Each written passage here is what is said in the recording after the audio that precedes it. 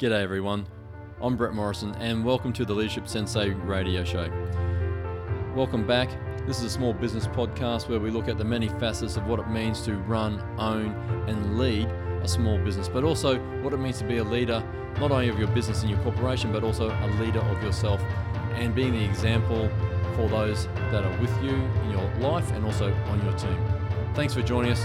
Welcome aboard and I hope you enjoy the show. This week I've got another episode from our radio show. So for those that haven't noticed or aren't aware, my wife and I have started a radio show on our local community radio. So if you want to tune in, you can. It's on a Thursday night at 6:30 p.m. to 7:30 p.m. Eastern Standard Time, Australia. And it's called The Wellness Couch. So if you use a TuneIn app, you can get from iStore or the iTunes app. It's on 87.6 FM or Apollo Bay Radio. If you want to go straight to the website, you can actually stream it live from 3abr.org. On the right hand side you'll see a button say live stream, so you can tune in that way. So I do apologise, I haven't put a podcast out now for a couple of weeks, probably more like 3 weeks, so I do apologise for that. I'd say starting a radio show and running a podcast at the same time can have its challenges as far as managing time goes, but look, I am back on track. I have recorded quite a few podcasts in between, and I've actually used a couple of episodes from the radio show because I think they're quite relevant to leaders and also them getting the best performance out of themselves. I have to notice that one of the things that I did an executive course with the Melbourne Business School, which is run out of the University of Melbourne here in Victoria in Australia.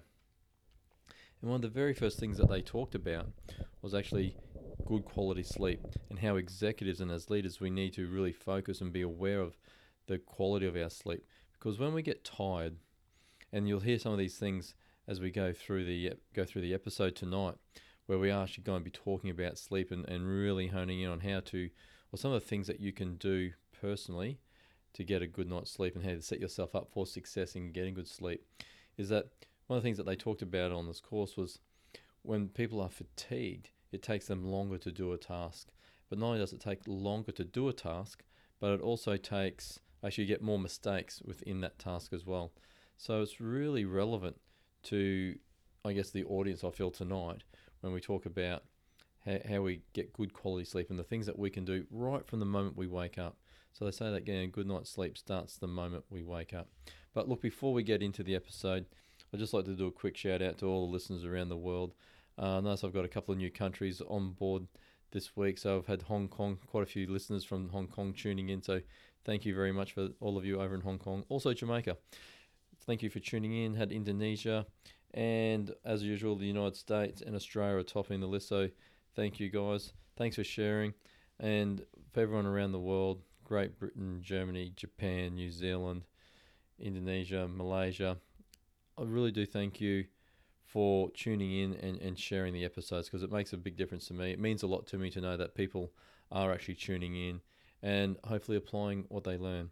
I know I did an episode with a good friend of mine and he's on episode 1 and Sean has actually been on a couple of more episodes since then and we've done a couple together.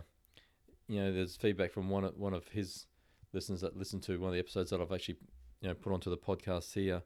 And it was that he applied one of the strategies that we talked about straight away. Like he hopped off listening to I think he's on the running machine, hopped off his running machine, called one of his clients, applied the strategy, and it worked straight away. So it makes a big difference, and that feedback is invaluable to us or valuable to me. It means a great deal to me to know that what I'm doing is actually making a difference. So thank you very much for tuning in. Hope you enjoy the episode. We'll see you on the other side. Okay, welcome to the Wellness Couch. We're your hosts for the next hour with Katerina and Brett Morrison. I've also got my little girl Angelique here. She's my sound engineer. Say hello, Angelique. Hi. And Christelle will be my music engineer. How you going, Christelle? Good, thank you. Okay, so we're the hosts for the next hour. We're hosting the Wellness Couch. Tonight we're talking about sleep. And great sleep is a crucial element for optimal health, as we all know. We all know what it feels like when you've had a few sleepless nights and what it can do to us all. You know, you get irritable. We have a decreased ability to perform tasks. We get fatigued. You get quite cranky when people are around, don't we all? and your health tends to regress. So after 3 days of sleep deprivation, that begins to cause a more serious deterioration in your overall performance, and it can result in mild personality changes too. You get chronic inadequate sleep. It compromises productivity, creates problems in relationships, and can even contribute to more serious health problems. If you spend 8 hours a day technically sleeping, but you still feel like you're a walking zombie the next morning, it may be that you're not getting great quality sleep. So you become a semi-somnia. You're not getting that great quality sleep. You're not going into the deep REM sleep. So sit back, relax, and get ready as we chat about all things to do with sleep and give you some ideas on how to improve your situation to get that great deep REM sleep. We'll be right back after this break. You're listening to 3ABR 87.6 FM. You're listening to The Wellness Couch, Katarina and Brett Morris, and we're talking about sleep tonight. So a lot of people are unaware that what they do during the day will actually affect their sleep or their circadian rhythm. There's normally 5 stages that we go through sleep, 1, 2, 3 and 4, and REM sleep, which is a rapid eye movement, and that's when we do most of our memory processing and our healing too, so it's very important to get into our REM sleep. The stages progress cyclically from 1 to REM, then begin again with stage 1, and a complete cycle normally takes an average of 90 to 110 minutes, and each stage, the stage 1 to 5, normally lasts between 5 and 15 minutes. One of the big effectors, I guess, with sleep are the hormones, people's hormones. So what's going on here? This is where the day's happenings actually do become relevant. You have to think about, have you applied your routines, your regular bedtime routine when you get up and when you go to bed? Have you exercised? Have you eaten right? Have you been stressed throughout the day? Different hormones actually get impacted with these types of routines. These really have an impact on your hormones. And sleep does allow many of our hormones to replenish, so we can have optimal energy, immunity, and appetite by the time we wake up in the morning. When we talk about insomnia with clients, a lot of times we check to see if their cortisol levels are high. It's a hormone that comes out in response to stress. So when cortisol is high, melatonin, which is primarily a sleep hormone, actually becomes low. I don't want to make out that cortisol is a bad hormone, because it's not, because when it's regulated, when it gets initiated, it's a flight-fight response, and it actually can be quite good for you. But the fact that a lot of people are stressed these days and cortisol remains high, a lot of people find it very difficult to get to sleep, because it's quite a stimulative hormone. So if you do get high cortisols at night time, it might be best that you actually exercise in the morning. Now, sleep is a time when several of the body's hormones are released into the bloodstream, and these include growth hormones, which are essential for growth and tissue repair, and that includes for adults, not just for children either. Sleep helps balance our appetite by maintaining optimal levels of the hormone ghrelin and leptin. We also have adrenaline that makes us alert and ready for action, but if you're always into that stress and action, then it makes it hard for us to get to sleep, because the adrenaline is quite stimulating as well. So to prevent it, it's best to do relaxing activities before bedtime rather than stressful tasks or work or intensive exercise just before bedtime. One of the most important hormones, like I spoke about previously for sleep, is melatonin. It's a hormone that signals the body that it's time for sleep.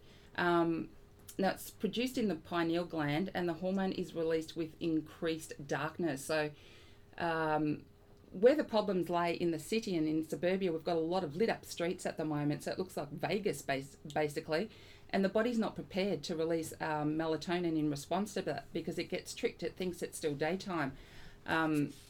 And so one of the things that I do tell clients is that you must have a darkened room. Everything must be taken out of the room. No TVs, no light producing or light emitting devices, and draw back the curtains. There's got to be no light for melatonin to come into play. So the requirement for a dark room at night to entice the release of melatonin is very, very, very critical. So you're saying it's important here to essentially set up a sleep sanctuary? Yeah, well, the body does come confused, like I said to you. So if it's not darkened, the melatonin won't be released. Yeah, and if we take that a step further too, a lot of people actually do work in their bedroom now. We have mobile devices. It's very easy to take the laptop into bed and start doing work just before we go to bed, or we get stuck into the whole Instagram, Facebook, YouTube space where we can get a lot of stimulation, and unfortunately the body gets used to patterns. The body loves routine, the body loves patterns. So the moment you go into your room and hop into bed, if it's used to you hopping in and doing work for the last hour or half hour before you go to sleep, the brain is actually wiring itself up, the body is wiring itself up to get into that state of mind, which is not going to help you sleep. Well, that's right, and all those technologies emit quite a lot of light, and being around too much light or blue light, blue screens, Wi-Fi technology can stop the release of melatonin. Yeah, and there's been some research around the different colours too, so it's actually to do with the lux and also the colours of the light. So they say red light is actually a little bit better, green light is a little bit better, and blues being the worst. They say like green light is actually 3 times less impactful than the blue light, but unfortunately with our iPads, our laptops, it's the blue light that we're getting through, which is probably the worst possible light that we can get as far as stimulation goes before we go to bed. Yeah, and also it produces like stress, because we haven't got that relaxation period. So during periods of lasting stress, we've got the adrenocorticotropic hormone within the pituitary gland that gets triggered, and that releases cortisone and cortisol. And that's been found to be higher in people who are insomniacs as well. So we've got higher levels of cortisone and cortisol in insomniacs, which is suggestive of excessive arousal and ongoing stresses that contribute to insomnia. So sleep also controls level hormones like the insulin and cortisol, so that we wake up hungry, prompting us to eat breakfast and prepare us for daytime stress. Now, some people can get their blood sugar levels going down throughout the night, and it actually tends to wake up the brain. So what I actually say to some clients is that they should probably sample some type of protein before they go to bed, so their blood sugar levels are actually modulated, and it doesn't wake the brain up. There's no brain activity throughout the night. And that's probably fair to say, to do that even during the day as well, as opposed to just before they go to bed. A lot of people, I think, our eating habits have changed significantly over the years as we get busier and busier, and people want a quick hit or a quick food, and most people just go straight for the caffeine. And then maybe that's something that you can talk about, Kat, is around how much caffeine and when people should be having it too. Yeah, look, that's another thing that I actually talk about, is removing stimulatory foods from the diet. So if you're chronically insomniac, if you don't get sleep for longer than 3 days, then I actually do suggest removing stimulating foods altogether, or at least don't eat them after noon. So they're such foods like the chocolate, the sugars, the sugary drinks, the caffeine, the addictive type of foods. And there's sugar in all processed foods these days, and there's chocolates in a lot of foods. Stimulatory drinks as well. You've got Mother, you've got V, you've got what's the other one? What's the other one called? The one with the bull on it. The bull. Sorry, guys. I drink but there's so much. many stimulatory drinks at the moment. So they've got to be stopped. If you want to get sound sleep and go into a REM sleep, a deep sleep, you've really got to stop that stimulation as well. So what I suggest to people, when they're looking at types of food that contain the amino acid tryptophan that can aid you to sleep. And tryptophan can be found in such foods like almonds, eggs, bananas, avocados, nut butters, dates, figs. Even eating half a grapefruit before bed actually also helps. Make sure that you don't have large meals like 2 hours before bed, because that can be stimulatory as well. But do entice those foods into your diet maybe before bedtime, because they've got high levels of tryptophan, and that is an amino acid that tends to help you sleep as well. Yeah, I think in many ways you say not to have these big meals before we go to bed, but it's almost the way our culture's set up, is that we tend to have our big meals normally at dinner, isn't it? Yeah, it does. So talking about dinners as well, like carb fixes and wine at dinner time is probably the best time to have them. Don't have them any later before bed. If you tend to have high carbohydrate foods or wine at dinner, the levels of your hunger hormone need to be high in order for you to sleep deeply. So carbohydrates actually lower this hormone. and this hunger hormone affecting you to sleep deeply. So I normally say no carbohydrates 2 hours before sleeping, no wine before sleeping. They're all stimulatory, and they do lower the hormone that affects you to sleep deeply. Yeah, I'd go as far as say that's similar for exercise too. Most people don't probably realise that to get a good night's sleep, that process starts the moment that they wake up in the morning. And part of that is, and I'm sure we'll go into a little bit deeper in a moment when we start talking about routines and stuff, but getting the right patterns throughout your day literally starts the moment that you wake up. Yeah, like if you get less sleep than normal too, your levels of prolactin, we're talking about hormones again, may get out of balance, and we end up with a weakened immune system, have difficulty concentrating, and get that's when we actually get the carbohydrate cravings too during the day. So you've got to sleep in order to get your circadian rhythm, the 24-hour body clock, into its cycle. When all these other things hit it, like you get stressed, you're not eating correctly, you're not into a pattern of sleep, you're not exercising, the temperature of the room is incorrect, it really disturbs or disrupts the circadian rhythm, which is a 24-hour body clock. Yeah, so let's delve a little bit deeper. Let's go down a rabbit hole here. You talk about the temperature of the room. So what's your advice when you're in a relationship? Because some people sleep hotter or menopause, sleep hotter than others. So for example, I know I don't like the cold. Like, I'm originally from Queensland, as I mentioned a couple of times. So I actually like it quite warm. And when I sleep, I actually start cooling off a lot. So I actually like a lot warmer room. Yet I know that you actually sleep quite hot. So you're looking to cool off during the night, whereas I'm trying to warm up during the night. So I'm sure this is not an uncommon thing. What are some suggestions around that? Yeah, well, look, if you look at what sleep experts actually say, you keep the temperature between 60 to 65 degrees. A cool room is the most conducive to sleep, for your brain to actually relax and to sleep. Your body's temperature naturally drops whilst you sleep. A room that is too hot will interfere with your sleep's natural cycle. So if that's the case for you, it's best to use heavier pyjamas or a heavier doona than a hot room before bedtime. Yeah, look, that's one way, but what about people who sleep hot and they need to cool down? Because for some people at 60 degrees, or actually talking now Fahrenheit, I suppose, but when we start talking about room temperatures below 20 degrees, some people are still feeling hot at that temperature. And what can they do to try and cool down? Is that if you're sleeping as a couple? Can be. Yeah. Well, can't you get doonas now that have those half-sided different weights? Yeah, I think you probably can. Anyone help me there? Yeah. With extra feathers on one side, you can get them custom made, I think. Yeah. Get them custom made.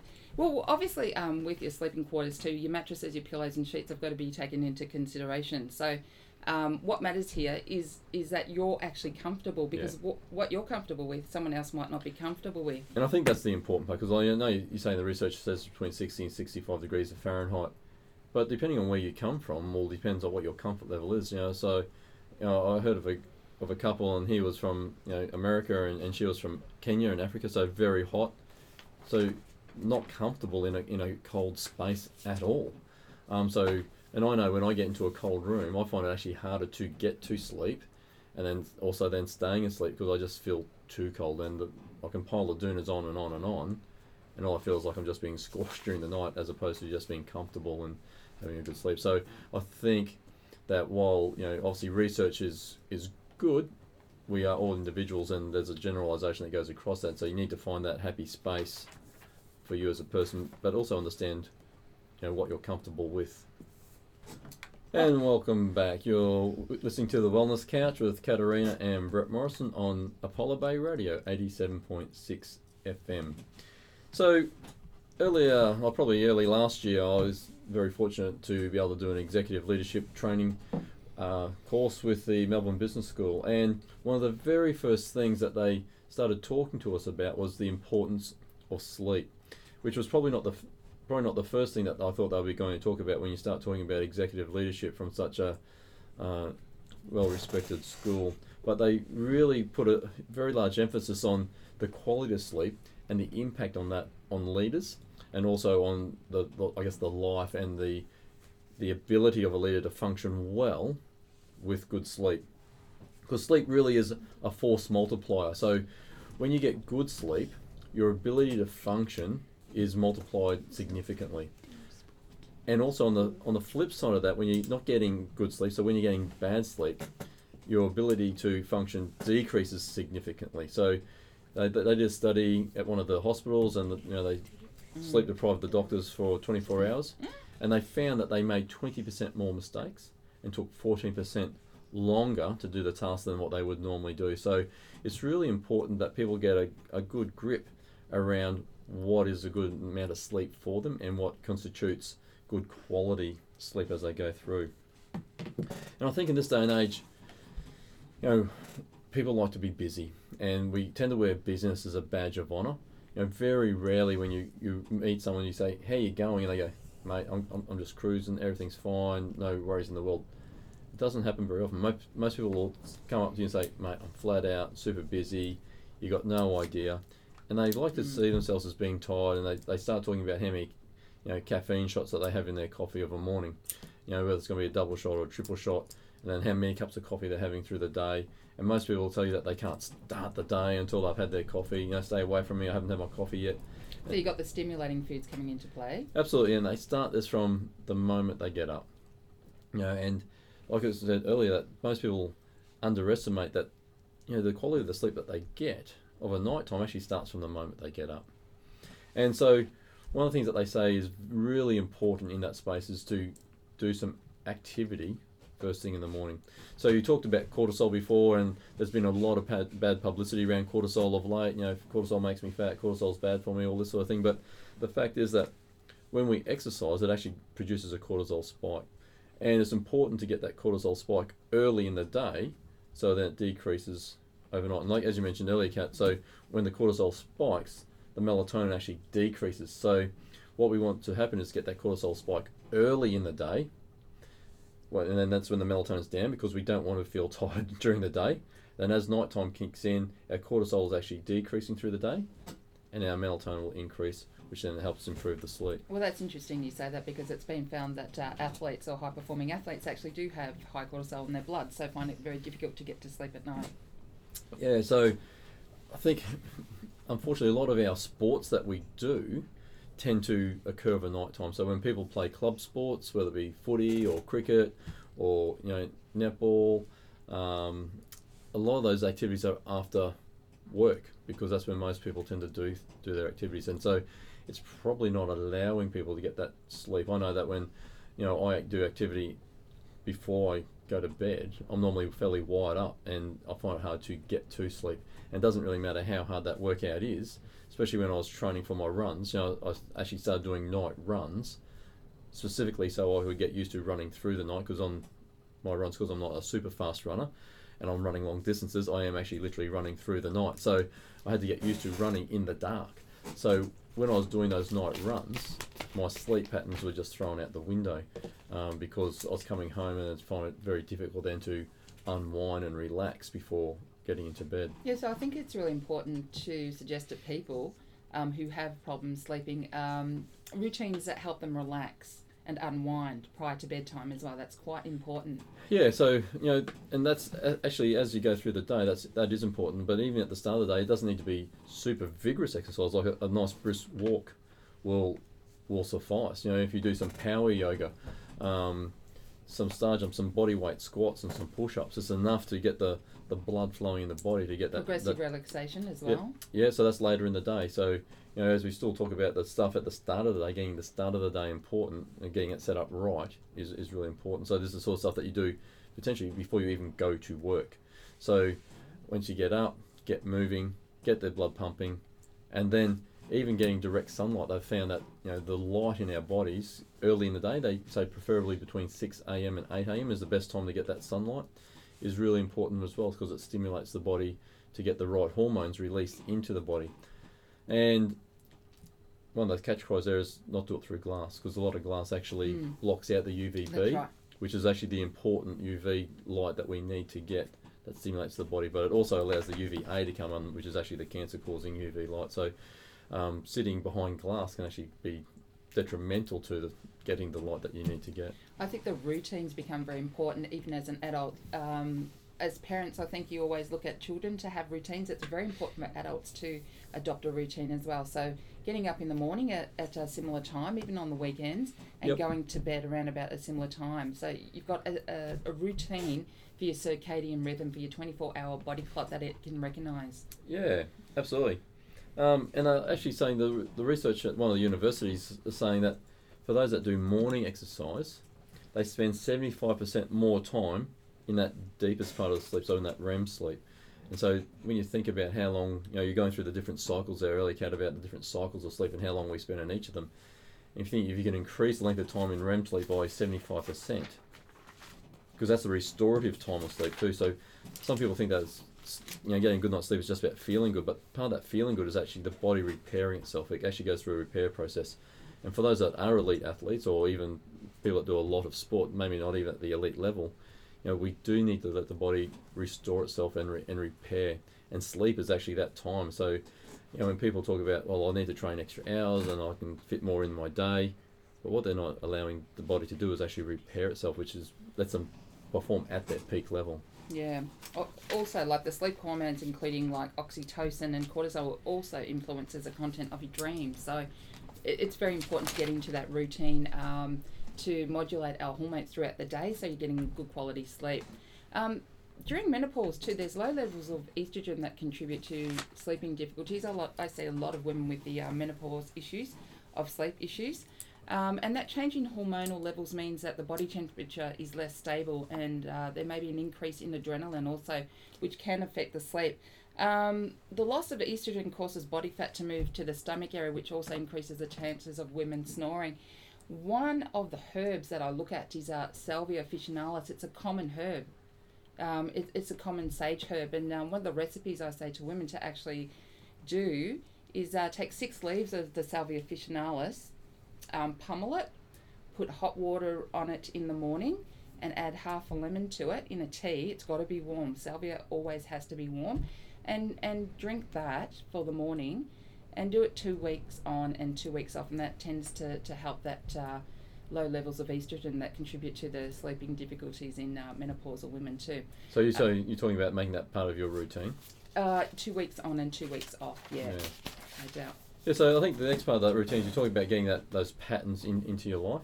And they talk about the money time of sleep. So sleep, like anything, you should be investing in. So there are things that, like when you invest into a financial investment, there are good times to invest and not so good times to invest. And obviously if you invest in a better time of the market, you get a higher rate of return from that.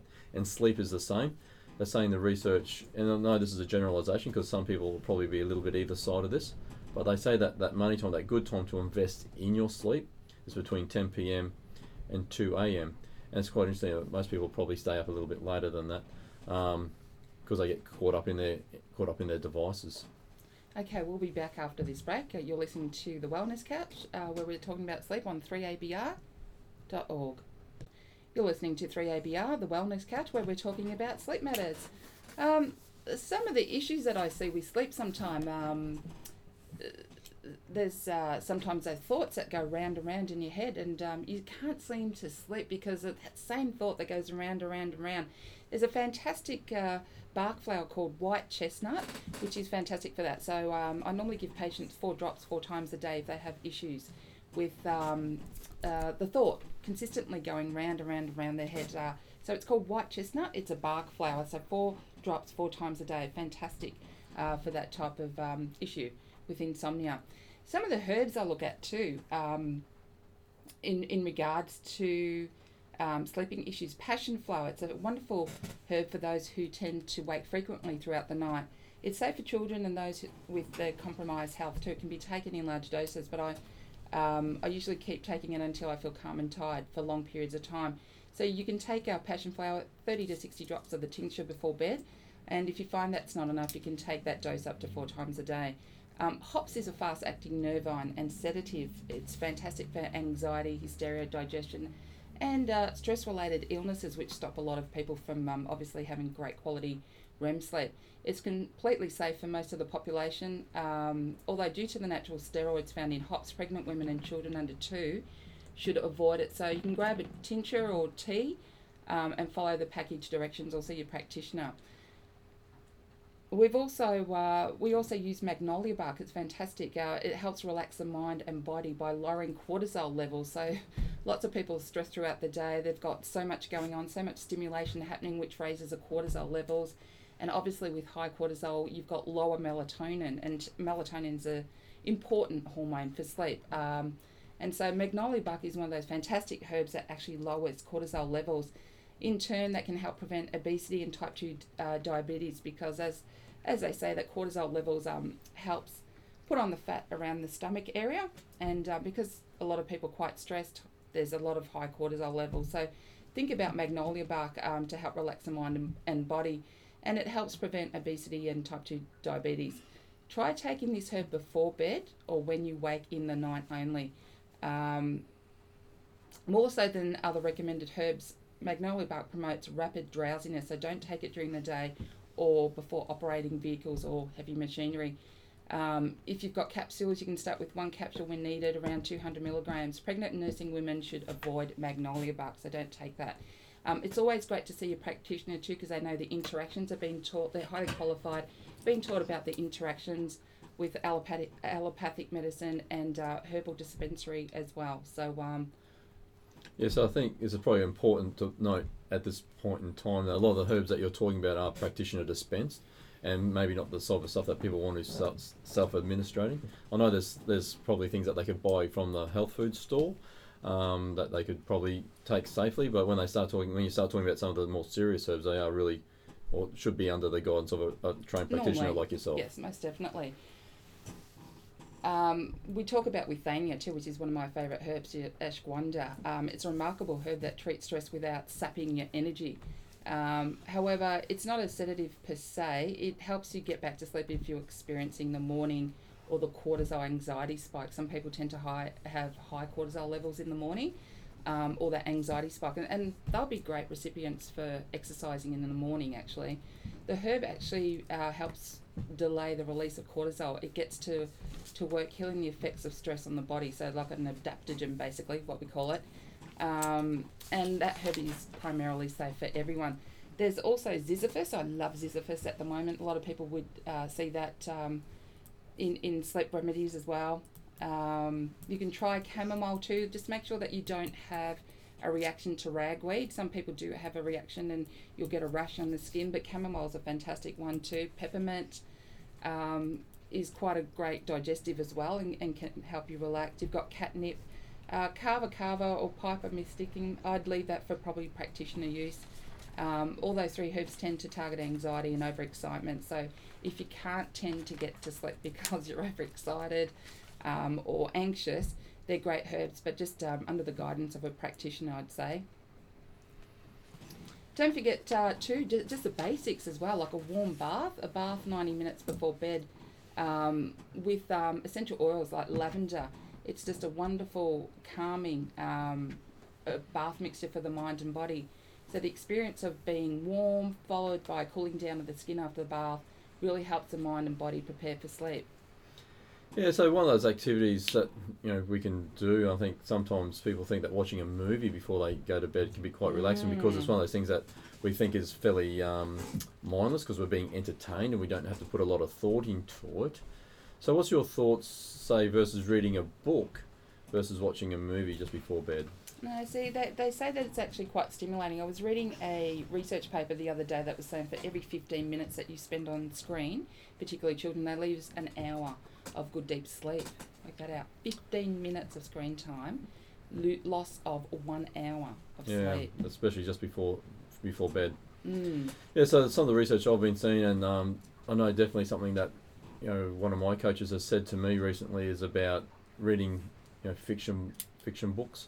I have to say I've never been a huge fan of reading fiction books, so I think I've got better things to do. I can actually be spending time learning something new, because obviously learning is a fairly high passion of mine, so learning new things all the time. So for many years, and probably close to probably the last couple of decades and a bit, all the books beside my bed have been non-fiction books. So it's been self-development books, I've been business books, I've been books where I can learn and improve myself.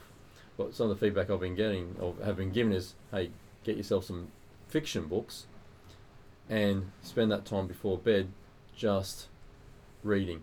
And I guess, we look at a movie, because for me, I actually find movies very relaxing, but like you said, it actually lights up parts of the brain, because there's parts of movies that can be very stimulating. And when we're talking about, getting a big screen too, it actually lights the brain up, even though we feel like we're sitting there doing nothing. Opioid effects, yeah. You've got to turn off all your screens at least an hour before bed. You really do. Absolutely. You've got to take some time for silence and reflection. Look, it's better for you to do your journaling at that time. So you're jotting down all those thoughts that are happening throughout the day. Get them out. Allow them to be cathartic. Get all the worries in your mind out, and you'll do wonders for your sleep. Yeah, and so even if you go back to last week's show when we were talking about, moving from that negative mindset space to more of a positive mindset space, part of that was that, one of the things I recommended was doing journaling just before going to bed, and that is actually part of that. So we're removing ourselves from the technology, we're physically writing the things down with a pen. So I would recommend not to use an iPad to be writing this out, or using your phone as a journal, but also sets the mind up for a peaceful transition into that sleep mode, because it's so looking and focusing on all the good things that have happened through your day, as opposed to letting all the stimulation of movies, or I guess, like you said, the opioids that get released when we start going into the social media space. Yeah, look, if you want to use technology too, use it for your benefit. Use it to be progressive. There's some great apps on sleep music as well that go into delta and theta music as well, solfeggio frequencies. There's also the British Academy of Sound. Actually, we'll play this song next. It's called Weightless. The British Academy of Sound Therapy called Weightless, the most relaxing song ever. And Time Magazine actually named it one of the best inventions of the year. So give it a listen and see what happens. It's called Weightless. Yeah, thanks, Kat. So, look, I think it's important as we start wrapping up the show tonight that we start talking about some of the simple steps that anyone can do to help improve their sleep. So I know we've gone through a lot of stuff. There's been a lot of scientific evidence there. We've gone through a lot of foods that we can eat or shouldn't eat. Some of the herbs that you can take or shouldn't take at various times of the day. We've talked about hormone levels and how to which hormones are important to improve sleep. But what are the things that anyone can do as we go through our day to improve our quality of sleep at night? So I think the first one is really important. That is to create a sleep sanctuary. So we talked about this a bit earlier. So making sure that your room is dark over night time. So block out the light. And this becomes really important, I think, for shift workers as well, because there's a lot of people that, especially when you move into the cities, they're working 24/7. So how do they, get their circadian rhythm around, this whole difference around shift work? But part of it is getting the room dark. Yeah, look, with shift workers, a lot of allopathic doctors actually recommend melatonin, the synthetic melatonin. So, but that can cause more problems. So you've got to be careful with dosage and the time of day that you actually take it. So try to actually reinvest in your own melatonin. Make sure the room is quite dark. Get the technologies away from you, the Wi-Fi, keep it away from you, at least a metre away from you, even if you've got clocks, any phones, iPhones, anything like that, keep them at least a metre away. If possible, get them out of the room completely. No TVs, no technologies in the room. Keep it very dark. And that's part of your sleep sanctuary. Make sure that your room is for sleep. They say, your bedroom is meant for two things, and sleep is one of those. So what's the other one? It's a children-friendly show. Okay, so no work, Snoring. no TVs. Get them out of the room. In actual fact, when we're talking about the children-friendly side, they say the research is actually showing that when people have TVs in the room, you get 50% less of the other things that we can't talk about because it is a children-friendly show. Look, but talking about Sleep Sanctuary, the girls will testify to this as well. Using aromatherapy on the pillows as well. So lavender is a fantastic option to actually put a drop also on the pillow. Yep, and different aromatherapy will help people sleep differently as well. So lavender is one of those really relaxant ones that help people across all ages. Now, I'm just going to throw over to Angelique, because Angelique is our little exercise expert here. So she's got a great tip that will help people as well. Off to you, Angelique. Here's my tip for you. If you want to get to sleep better, do sport and get all the energy out. Don't do it right before bed though. Aww. That's a very good tip. So Exercise is really important, but as Angelique mentioned, don't do it just before you go to bed. If you're going to do it at night time, at least allow a couple of hours before you go to sleep to let the body and get the hormone levels back down. But the best time is actually first thing in the morning when you get up. It allows the body to, as we talked about earlier, get that cortisol spike early in the day, so the cortisol then has time to come down and the melatonin to actually increase as you go through the day. The next tip would be to get some sun. Don't be afraid of the sun. Get some sunlight early in the morning. They do say between 6 a.m. and 8 a.m. is a good time. Stimulates the pineal gland. Absolutely, and it's a good time to get it. So as we do our exercise, get the blood flowing, get that cortisol spike, and then we get the sun, stimulates the pineal gland. But also remember not to sit behind the glass to get that, because the glass will actually block out the UVB light, which is actually the important light rays that we are aiming to get. Then we talked about the technology. Get rid of the technology at least half an hour after you get up out of bed. So we talk about the technology before you go to bed, but also when you wake up in the morning, what you do first thing in the morning sets you up for a good night's sleep. So there's plenty of things that you can do in that first half hour of the morning, which is, have a shower, do your morning routine, put your makeup on, have a shave, whichever order you want to do it, and have breakfast. Absolutely. Leave the TV off. You don't need to be watching the news the moment you wake up. You don't need to be checking your phone for, Facebook likes or whatever it is going to be that you do first thing in the morning. Let it just sit for at least half an hour. And it's quite easy to get plenty of things to do. And you could do also some of that morning activity that you wanted to do. Angelique's got another point here, and she's just wanted to share that. You probably should have breakfast before you go on any device, like on your phone, iPad, or computer. That sounds like great advice, I'd say. That sounds like, what'd you say? That sounds like Daddy talking. Absolutely.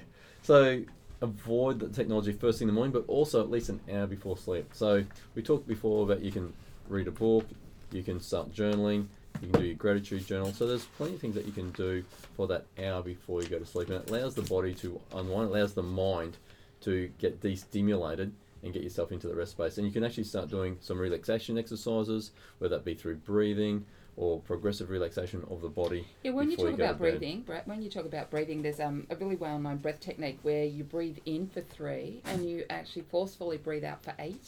That is conducive to sleep as well. And there's also pranayama, which is alternate nostril breathing just before sleep, which is fantastic as well. Yeah. And then failing all of that, if that's not making a significant impact on your sleep, and I would suggest that they will, because I've tried all of those things, and I know that when I do those, my sleep is of a much higher quality. If you start thinking about, hey, should I be taking some of these herbs, I'd highly recommend you see a qualified practitioner for getting herbs. There are many people out there who will say, look, take this cup of tea, or take this herb, and especially even at some of the health food stores, you'll get people that will say, look, this is good for this or this is good for that, but they may not be qualified, and in fact many people aren't. But there's a lot of interactions that a qualified practitioner will help you with, because they'll go through a case history with you, they'll find out what you're currently doing, what your family history is and what your health history is, and they will pick the right herb for you in your situation. So I think that's important, that some of the things that Kaz talked about before is coming from a professional background. It's not just stuff that people saying, hey, go to the shop and buy this herb because it's going to be good for you. It's really important to make sure you get that holistic approach and know the background behind what is right or not right to take. I think what you're talking about there is, and my peers will agree, is that we set a therapeutic strategy specifically for the individual, so it's not a broad blanket approach. And we know the indications and contraindications between medications and herbal tinctures as well. Yeah, look, I think that's probably what I was trying to say. I think there's also this belief that because it's a plant and because it's a natural therapy, it's all safe. But actually, some of the natural therapies can be quite dangerous if administered in the wrong way. So, look, they're just some simple steps. So, create your sleep sanctuary, do your activity first thing in the morning, get some sunlight in the early hours of the day, not so much in the middle of the day. So, so that 6 to 8 a.m. is a nice gentle sun. Don't forget your tryptophan high foods as well. Yep, and get the right foods, and don't eat the wrong foods just before bed. No stimulating foods. and get rid of that technology half hour after you wake up and an hour before you go to bed. And some people that actually have low blood sugar levels and need to modulate their blood sugar levels at night might need a little bit of protein just before bedtime as well. Well, there we go. We've wrapped up another podcast. Thank you for staying with us. And if you're a new person coming in to listen, a new listener, thank you for joining us here at the Leadership Sensei Radio. If you're a repeat listener, thank you so much for doing that. Thank you for joining us again, and I hope you got great value once again from it. And also, I'd like to say again, thank you to my listeners all around the world. You make a big difference. It makes it really meaningful for me to know that there are actually people tuning in and listening. If I can ask you to please subscribe on whatever platform that might be, whether it be iTunes or SoundCloud or Stitcher, whatever platform that you're listening to this on. If you haven't joined me or joined our community on Facebook, please also do that. You can find me at the Leadership Sensei on Facebook. Most days I do have a short video going up, and I do put other content up there at various times as well. So thank you again. Have a great week. I'll see you next time.